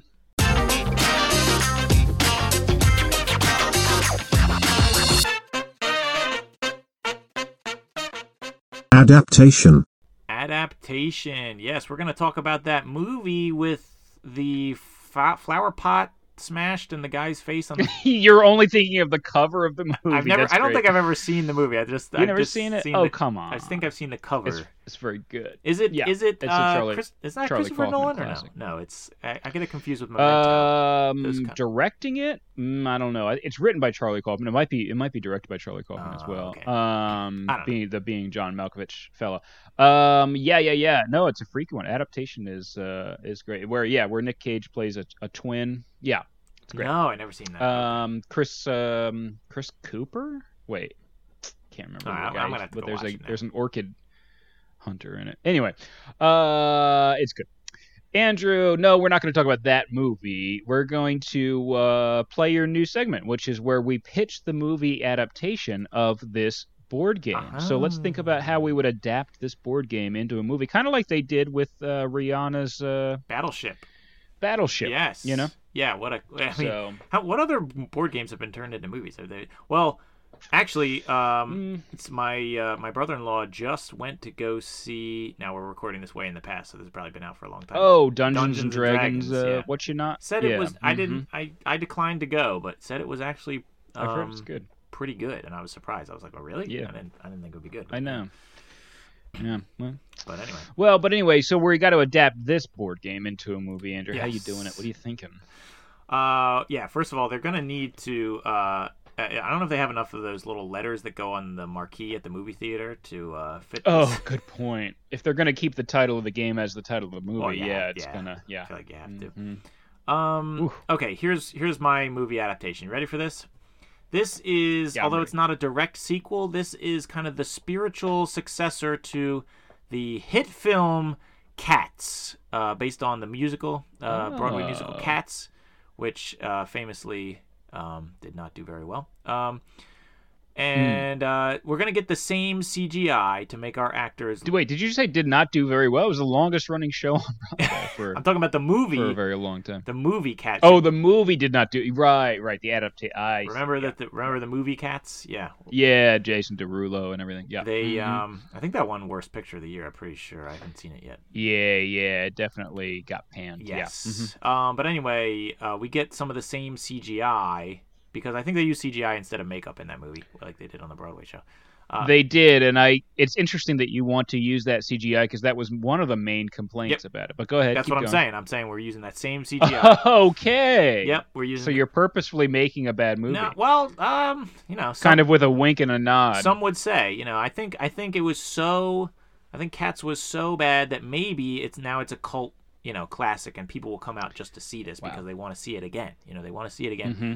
So we're going to make our actors look like bunnies instead of cats, obviously, which is just going to make it even better. And it's going to be a musical. Yeah. Okay? It's going to feature actors such as Hugh Jackman as the Duke and Anne Hathaway as the Duchess. Just these classic... Wow. And, it's going to also involve somehow that annoying guy from Carpool Karaoke, which I can't remember what his name is right now. Corden. Yeah, James Corden. James Corden, yeah. He's going to be in it, which I think he was also in Cats, so that's perfect. People loved it. Oh, good point. And wow. And I think we'll also give the old, like in Star Wars, the Governor Tarkin treatment in that that movie where they CGI'd him even though he's not alive anymore. Yeah. We'll give a cameo to some dead celebrity or something. Maybe I don't know who. I haven't thought of. Robin Williams or something like that. Liberace's going to be in it, or Liberace. I don't know, somebody, some Tupac. Somebody like that's going to be in. Tupac's going to be in it, but as a bunny, that's Tupac will be in it, but as a bunny. Sure. So I think that will, that'll hit. People flock to see that. Yeah.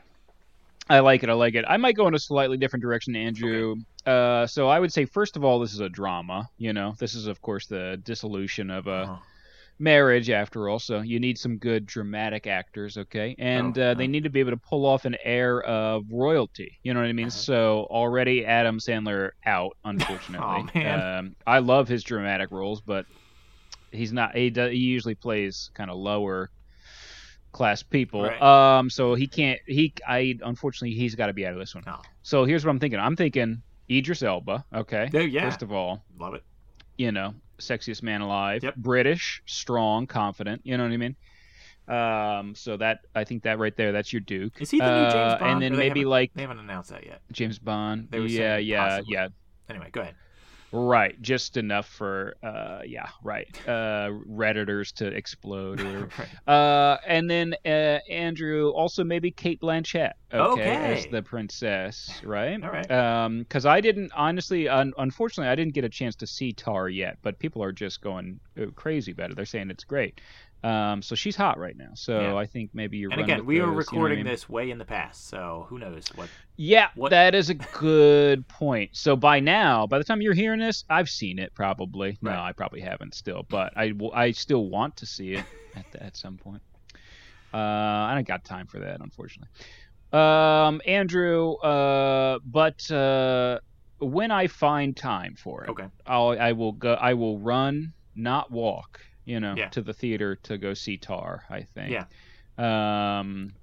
And what else I would be running in the situation of? What's that? If it was a bear attack.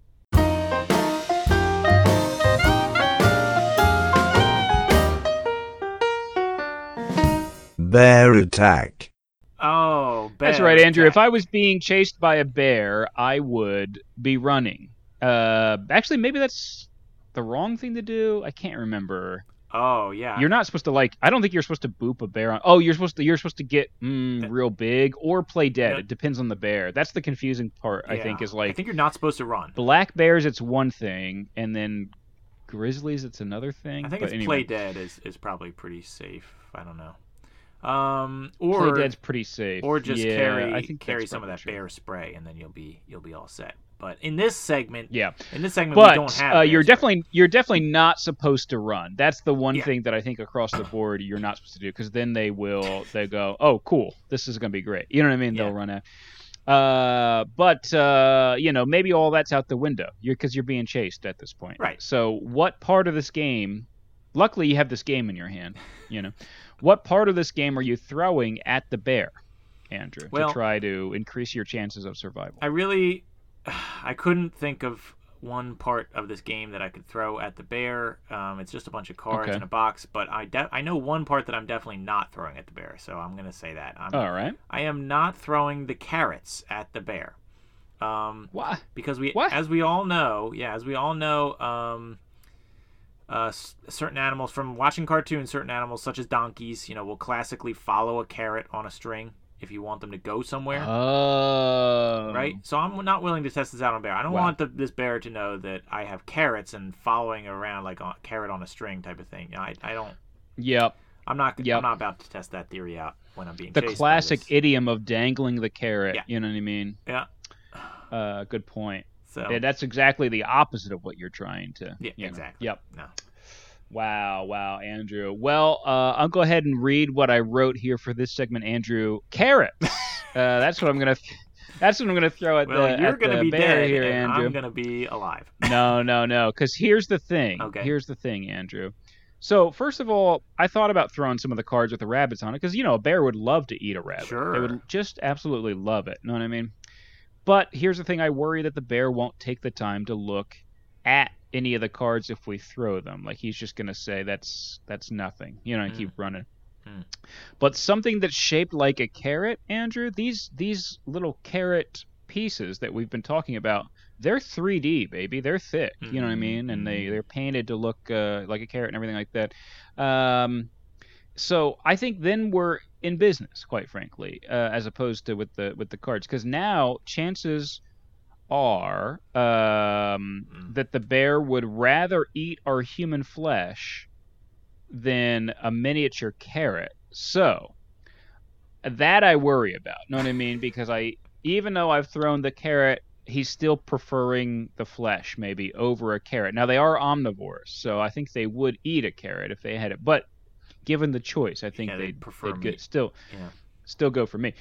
But if you look at these things real fast, Andrew, you might mistake them for shrimp, because they're kind of small and they got some angles and stuff like that. Yeah. Okay. And buddy, bears love seafood, I think. I don't know for sure. I know that they eat fish. I don't know if they eat shrimp, right? Shellfish and prawns and stuff like that. But probably yes. Okay. In which case, I think they prefer seafood to humans. Well, it would be my guess. It is orange, so maybe it looks like a piece of cooked salmon. It looks kind of like that. That's what I'm saying. Yeah. Okay. Definitely enough for them to hesitate, right? Because I think they would go like, maybe it's salmon, and if if they lose a step or two, I'm off to the races. You know what I mean? Yeah, I just think that's just going to encourage the bear more. I think they're going to say, "Ooh, I want more carrots." So they're just going to come chase after you more. That's all I'm thinking. Yeah, and they are small, so they could probably just gulp them down real quick. They probably don't even need to stop to gulp them down, honestly. So that's a good point. It's like a Pac-Man type of effect, just chomping as they go. Yeah, or whatever. Yeah. In fact, if he had run into me before eating the carrots, then he would have gone or whatever, you know what I mean? But yeah, that's a good point. I don't know, Andrew. There's only one way to find out, so I'm just gonna go ahead and great. Go ahead and find my closest local bear and start chucking some of these things at him, Andrew. But in the meantime, while I'm looking for that bear, Andrew, go ahead and answer this question for me, huh? All right. 2 could play this game, but should they?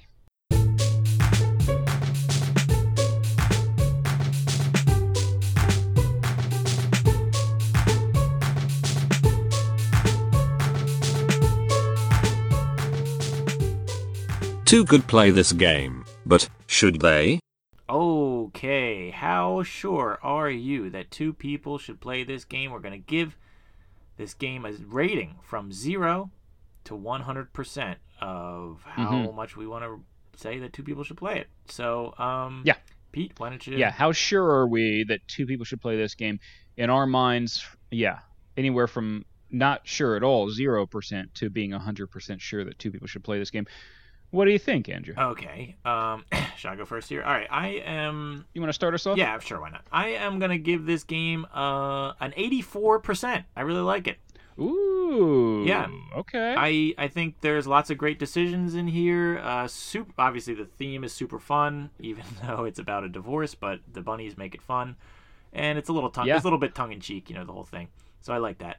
Yep. I love the back and forth nature of the swaying, and that when you sway them, then things change. Like I talked about at the top of the show, in that when you sway them, now all of a sudden they like different things, or their powers are changed, and and that kind of thing. And I also love these mechanics, just like in Lost Cities, where you can end the game pretty much at any time, or you can make the game go longer by choosing from different piles if you need to. But you might want to choose from that one because you want to use the power, and so it's kind of like, you're kind of like trying to estimate in your head, does my opponent have more points than I do right now? But some of it's a little bit hidden, so you don't know.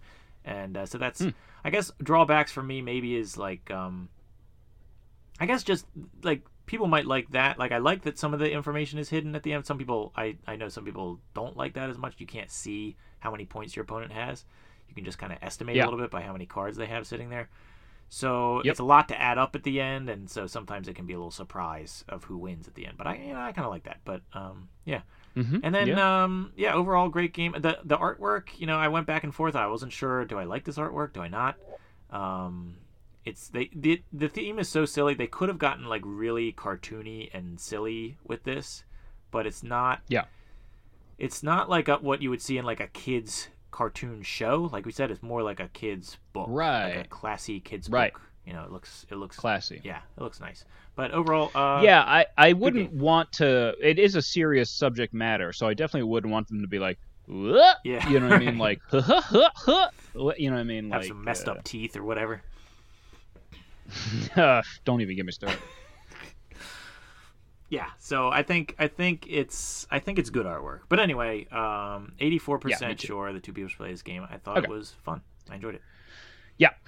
Okay. So Andrew, we talked about Lost Cities. I'm there with you. Like Lost Cities, if you make a mistake, or you lose on taking a gamble, you can fall behind. Yes. But it can also be neck and neck to the finish line, like you were talking about. It can be a little tense going right down to the wire, but also there's the possibility that you can kind of like take some bigger swings, you know what I mean, at some things, hoping that it pays off, and that can kind of, so it has that similarity with Lost Cities too, where it's like you can kind of gamble a little bit with some of those actions you take, and it could kind of blow up in your face.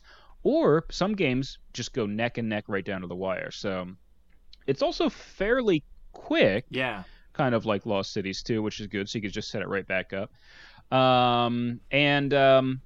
So honestly, one of the main things I find that's similar between this game and Lost Cities is has this kind of puzzle of figuring out when to play cards at the right time to tilt things in your favor. Which is a big part of Lost Cities. And some of those cards, most of the time, is just basically useless. But if you play it at the right time, it's extremely useful. You know what I mean? So it's like figuring out when to play it, unlocking a good sequence by playing cards in the right order, you know what I mean, and figuring out what that order should be. So that I see a lot of similarities with Lost Cities, and me, I love Lost Cities. Over the years it has become risen even further and further up my ranks personally. If I had to re-rate that game, it would be much higher now. But can't change your leaderboard at this point. I know. So I basically play it every day now. But you know what? There's another game that this is kind of like, Andrew, and it's another one that we like a lot. It's kind of like Watergate to me. Andrew. Okay. Because that one, as well as a tug of war. Yeah, good point. Where you play cards at the right time to try to manipulate the game state and pull the points into your favor. And it makes me think of that. It's I don't think it's as good as Watergate, and mainly because I think Watergate just has like more dynamic cards. You know what I mean? Every card in that game is different, and it does different things, and it has kind of like a more interesting background to every single card in that game. This one's a little bit shallower in terms of that. So, well, it is kind of like but the cards are kind of like they'll be like similar. Like each deck has just similar cards, but they change one thing about it. You know, so it's like, basically every courtier. Yeah, there's like 5 different cards, 5 different cards that do 5 different things. These are the plot cards we're talking about. Yes. Yeah. And every courtier has their own version of that one. You know what I mean? So it's like conspiring with the king, conspiring with the knight, conspiring with the sorceress, conspiring with the abbot, etc. And not conspiring with the Costello. And so, just abbot. Okay. yeah. Okay. Come on now. Abbot. That's kind of, Andrew, so yeah, Tug of War, kind of like Watergate. Watergate has a little bit more of the dynamic card thing going, which is cool. But one thing that Watergate doesn't have is that kind of Lost Cities type puzzle of figuring out, the cards to play. So I think it's a really cool kind of blend of each. But another way it's kind of like Watergate is that the more you get to know the cards, the more the tactics kind of open up to you. You know what I mean? Like, yes, you start to be like, I know this card's in there somewhere. You know what I mean? Well, I might want to go looking for it. This definitely is a game. Or like I might, Yeah, this definitely is a game that the more you play it, the better you get at it, I think. Definitely. Mm-hmm. There's a... Yeah. And the more you start thinking about how you would link certain cards up together and stuff like that. So, and again, like we said in the beginning, I want to reiterate, it's not just playing the cards. You know what I mean? Unlocking other actions that you can take if you've turned one of the characters to your side adds a whole other layer of decision making to that as well. So I mean, like, there's the plotting, there's the counseling, there's the swaying of people to your side, there's the use of property to sway people and stuff like that. It's I don't know, there's a lot more going on here than you might think at first, and it's really good, I think. And I do remember there being, as we were playing the game, I definitely remember thinking like, and saying to you, like, hey, there's definitely some rough edges on this one that could have used some more polishing, maybe. You know what I mean? Like a little more time in the oven, maybe a little bit more polishing. I think it was mostly would have really helped the game. Mostly some of the directions on the cards, like where we had to like look it up a couple of times. We'd be like, wait, does this mean for you or for me, or what does this mean? Yeah. Unlike another game that has a lot of swaying of people, Turf War, which has its own card database you can look at online and has a description of each card on there. This one doesn't have that, so you kind of, especially the first game you play, some of them seem kind of confusing with some of the actions on the cards, but then the more you play it, the more it starts to kind of make sense. But there are some rough edges, regardless, that could have used some polishing. So I don't think I'm going to go quite as high as you. Oh, okay. But I am going to say that I am 74% sure 2 people should play this game. Andrew, just 10 points below you. 74 for me, still a very good score, quite frankly. Yeah. So I very much enjoyed this game too. It was a very pleasant surprise, I would say, Andrew. I would agree. I think it was kind of a surprise. I wasn't expecting much, but then I was like, "Oh, this actually, there's some meat on these rabbit bones." Yeah, exactly. I was like, "This sounds like a real funky theme." That I know I'm gonna like that it's weird, but I don't know how I'm gonna like the game. Turns out I actually really like the game too. So, Andrew, let's see how much we like the game in relation to the other games we covered by going to our leaderboard. Leaderboard. Okay, time to break out the big old leaderboard and plop this one on there. It's huge now, Andrew. It's huge. I mean, this is going to be the 64th game that we add to this leaderboard. Wow. N64! Nintendo 64! Nintendo 64! Episode 64! Episode People 64. opening this episode at Christmas. All right, anybody who, because Pete and I don't feel like doing this, anybody who wants to edit in that video with our logo on the N64 box, and he's saying episode 64. put it on the internet, and we will give it a like, I guess. That's your reward for doing We'll give it a like, I guess. Probably a retweet. Listen, we'll be very whatever, impressed. Anyway. We'll be very impressed. But that's really all I can guarantee you. You know what I mean? It'll warm my heart, but what am I going to buy you a cookie or something like come that? on. I mean, I'm not Listen, go all out. Andrew, if you put your score Yeah. and my score together, you divide by 2, i.e., get the average score for us. Okay. It's 79, baby. 79. Nice. 79. Which, by the way, Andrew, was the same exact average score that we gave to Sobek, 2 players. And as you know, the tiebreaker for which one goes higher on the list is that if whatever game had the more passionate score involved in it. And so your 84 was one above my 83 for Sobek 2 players. So that is the highest score of the 4 scores between those 2 games. 4 scores and 79 points 64 episodes ago. Anyway, Andrew, listen. So Sobek 2 players and KUNE versus LAKIA right there, neck and neck. I think they're both great games, surrounded by cool games. Speaking of Lost Cities, by the way, that one is only 2 spots above KUNE versus LAKIA. Remember we were saying how much we like that one and how we'd honestly probably put it up a little bit higher? Well, the same might happen for this game because it's only 2 spots behind Lost Cities. This is sitting at 34 out of 64 games, so that's pretty darn good. And Lost Cities is at 32 with only 80 points, so it's only 1 point above this one. It's literally only 1 point above this one, right? Look Exactly. In terms of how sure we are that 2 people should play it. Karen is right there, directly above it at number 33, and I love that game. Yeah. I ran out and got that one after we tried it out for that episode. Yeah. So this is great company. This is well surrounded by games that we really enjoy. So this fits right in. Speaking Pretty of cool. great companies, we should mention that Luda Creations did send us a copy of this game to review, although that did not affect... In all transparency. Yeah, it did not affect our scores at all. We played it and we reviewed it. And actually, I'm glad that you brought that up now because one way you know that it doesn't affect our score is because the other game that we covered last week that they also sent us was So You've Been Eaten. That is 10 spots below this one on our list. Wow. So You've Been Eaten. Another one that we did legitimately really enjoy, but our average score came out to 71.5. Now, Andrew, that is the flashier game from them. That is the one that is probably more popular from them.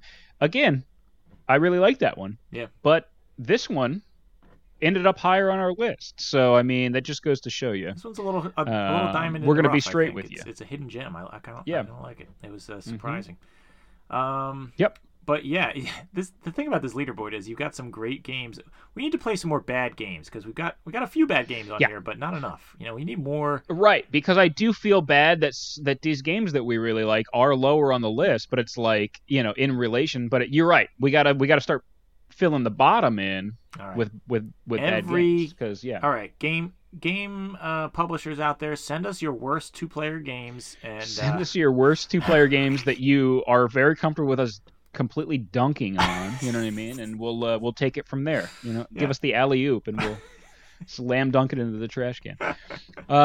Good point, Andrew. That would be really cool if a company out there did that. Actually, I would have mucho respect for them if they were like, here's a stinker. You know what I mean? But really, that leaves one question left in this episode, Andrew. Okay. Are we cool?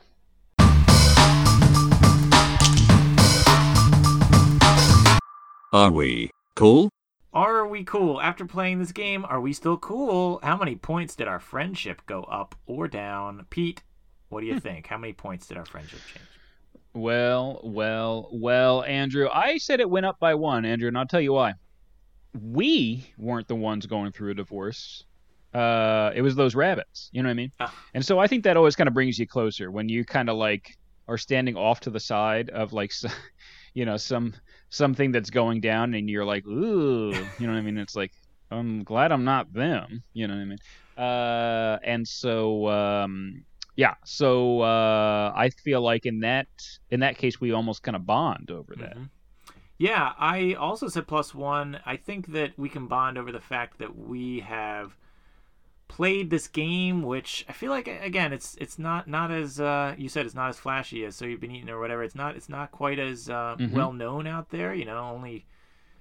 Only a few people that I've seen out there have played it. So I think it's kind of fun that we can say, yeah, we've officially played the game with the longest title that we've ever seen in a 2-player board game about bunny rabbits getting divorced. Have you played that game? No? Well, we have, So oh no, I feel I very guess you're close not to as serious as us about board gaming. Yes. Yeah, exactly. Yeah, yeah. That's a bond. So that'll you swayed me. That'll go to the grave. You swayed me. Yeah. You've influenced me over to your side, and now feel free to counsel. Anytime that Luda Creations wants to counsel with me, feel free. You know what I mean? That's you've swayed me. Well, Andrew, if the folks out there want to sway us to their side, they could always, like you said, go on Apple Podcasts, give us a rate, give us a review, etc. Subscribe to us. That always helps visibility. Know what I mean? I'm going to say... only takes a couple seconds. I'm going to say on that, if you're whatever podcast thing you're listening to us on, turn on the auto download feature. Turn it on so that it just automatically downloads, because I think the downloads help somehow in the algorithm. And if you're an I was going to say, there's some sort of cryptic algorithm that helps. If you're an auto downloader, kind of you're a real true, not a friend, but a true wannabe friend of ours, I guess, or an acquaintance of ours, So yeah, and I know you're going to be happy with being called a wannabe friend of ours. That's right. I think that's the of like the height you can reach. You know what I mean? Because you're still listening after whatever 2 hours of this nonsense. Still listening talking about this. So. Yeah, you're the real MVPs. You can find us on Twitter at 2playthatpod. You can find us on Instagram at 2canplaythatgamepodcast. And you can find all our stuff. Yeah, you can find us right here again in your ears. What?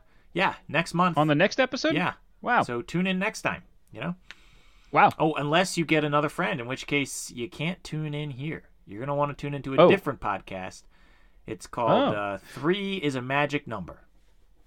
Oh, wow. Okay. That one, of course, is the podcast where they discuss 3-player board games and those old Schoolhouse Rock short films, Andrew. Yes. 3 is a magic number, and they can't use that as their theme song, because I think that is probably still copyrighted. But I don't know, maybe Schoolhouse Rock. No, there's no way that Schoolhouse Rock would make that like public. No, and in fact, you know what? Disney owns that now. I don't know. I don't think they originally. Oh no! Yeah, it's on Disney Plus. Yeah. Okay, well, good luck. I mean, I hope that podcast does not use that as their theme song. In fact, that'll be the last we see of them. You just singing that 2-second little clip, we're probably, Disney's probably on our case. Parody law. I don't know. Yeah. Oh no. Their lawyers are worse than bunny divorce lawyers. Moana is literally they're briefing her now on how to come jam a paddle, into my through my ear or whatever. If you had to be if you had to be assassinated by one Disney character, which one would you? Maybe which one would be the most disrespectful? Maybe Goofy. Maybe Jake the Pirate King or whatever that thing was that I brought. Oh, is that also Disney owned? Well, of course, it's Peter Pan or whatever. I'm pretty sure. Oh, maybe is it? Oh, I don't know. I gotta look it up. I don't know. Pirates are the best. Pirates are always honest and do what's right. It's like the Boy Scouts. Yeah. The Boy Scouts. They're like helping little ladies across the street. Maybe like Steamboat Mickey. You wouldn't want to see Steamboat Mickey suddenly pull out the Glock. You know what I mean? And he's probably like chewing tobacco or something like that, and like. Ooh. Yeah, he's like chewing hemlock and spits it into your. Yeah. I was thinking appropriate things.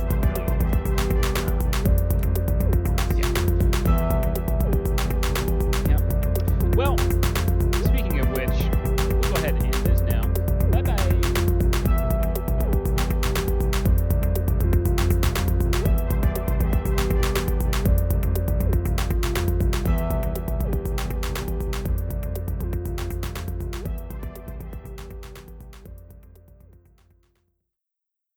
You know what I'm saying? You know what I mean?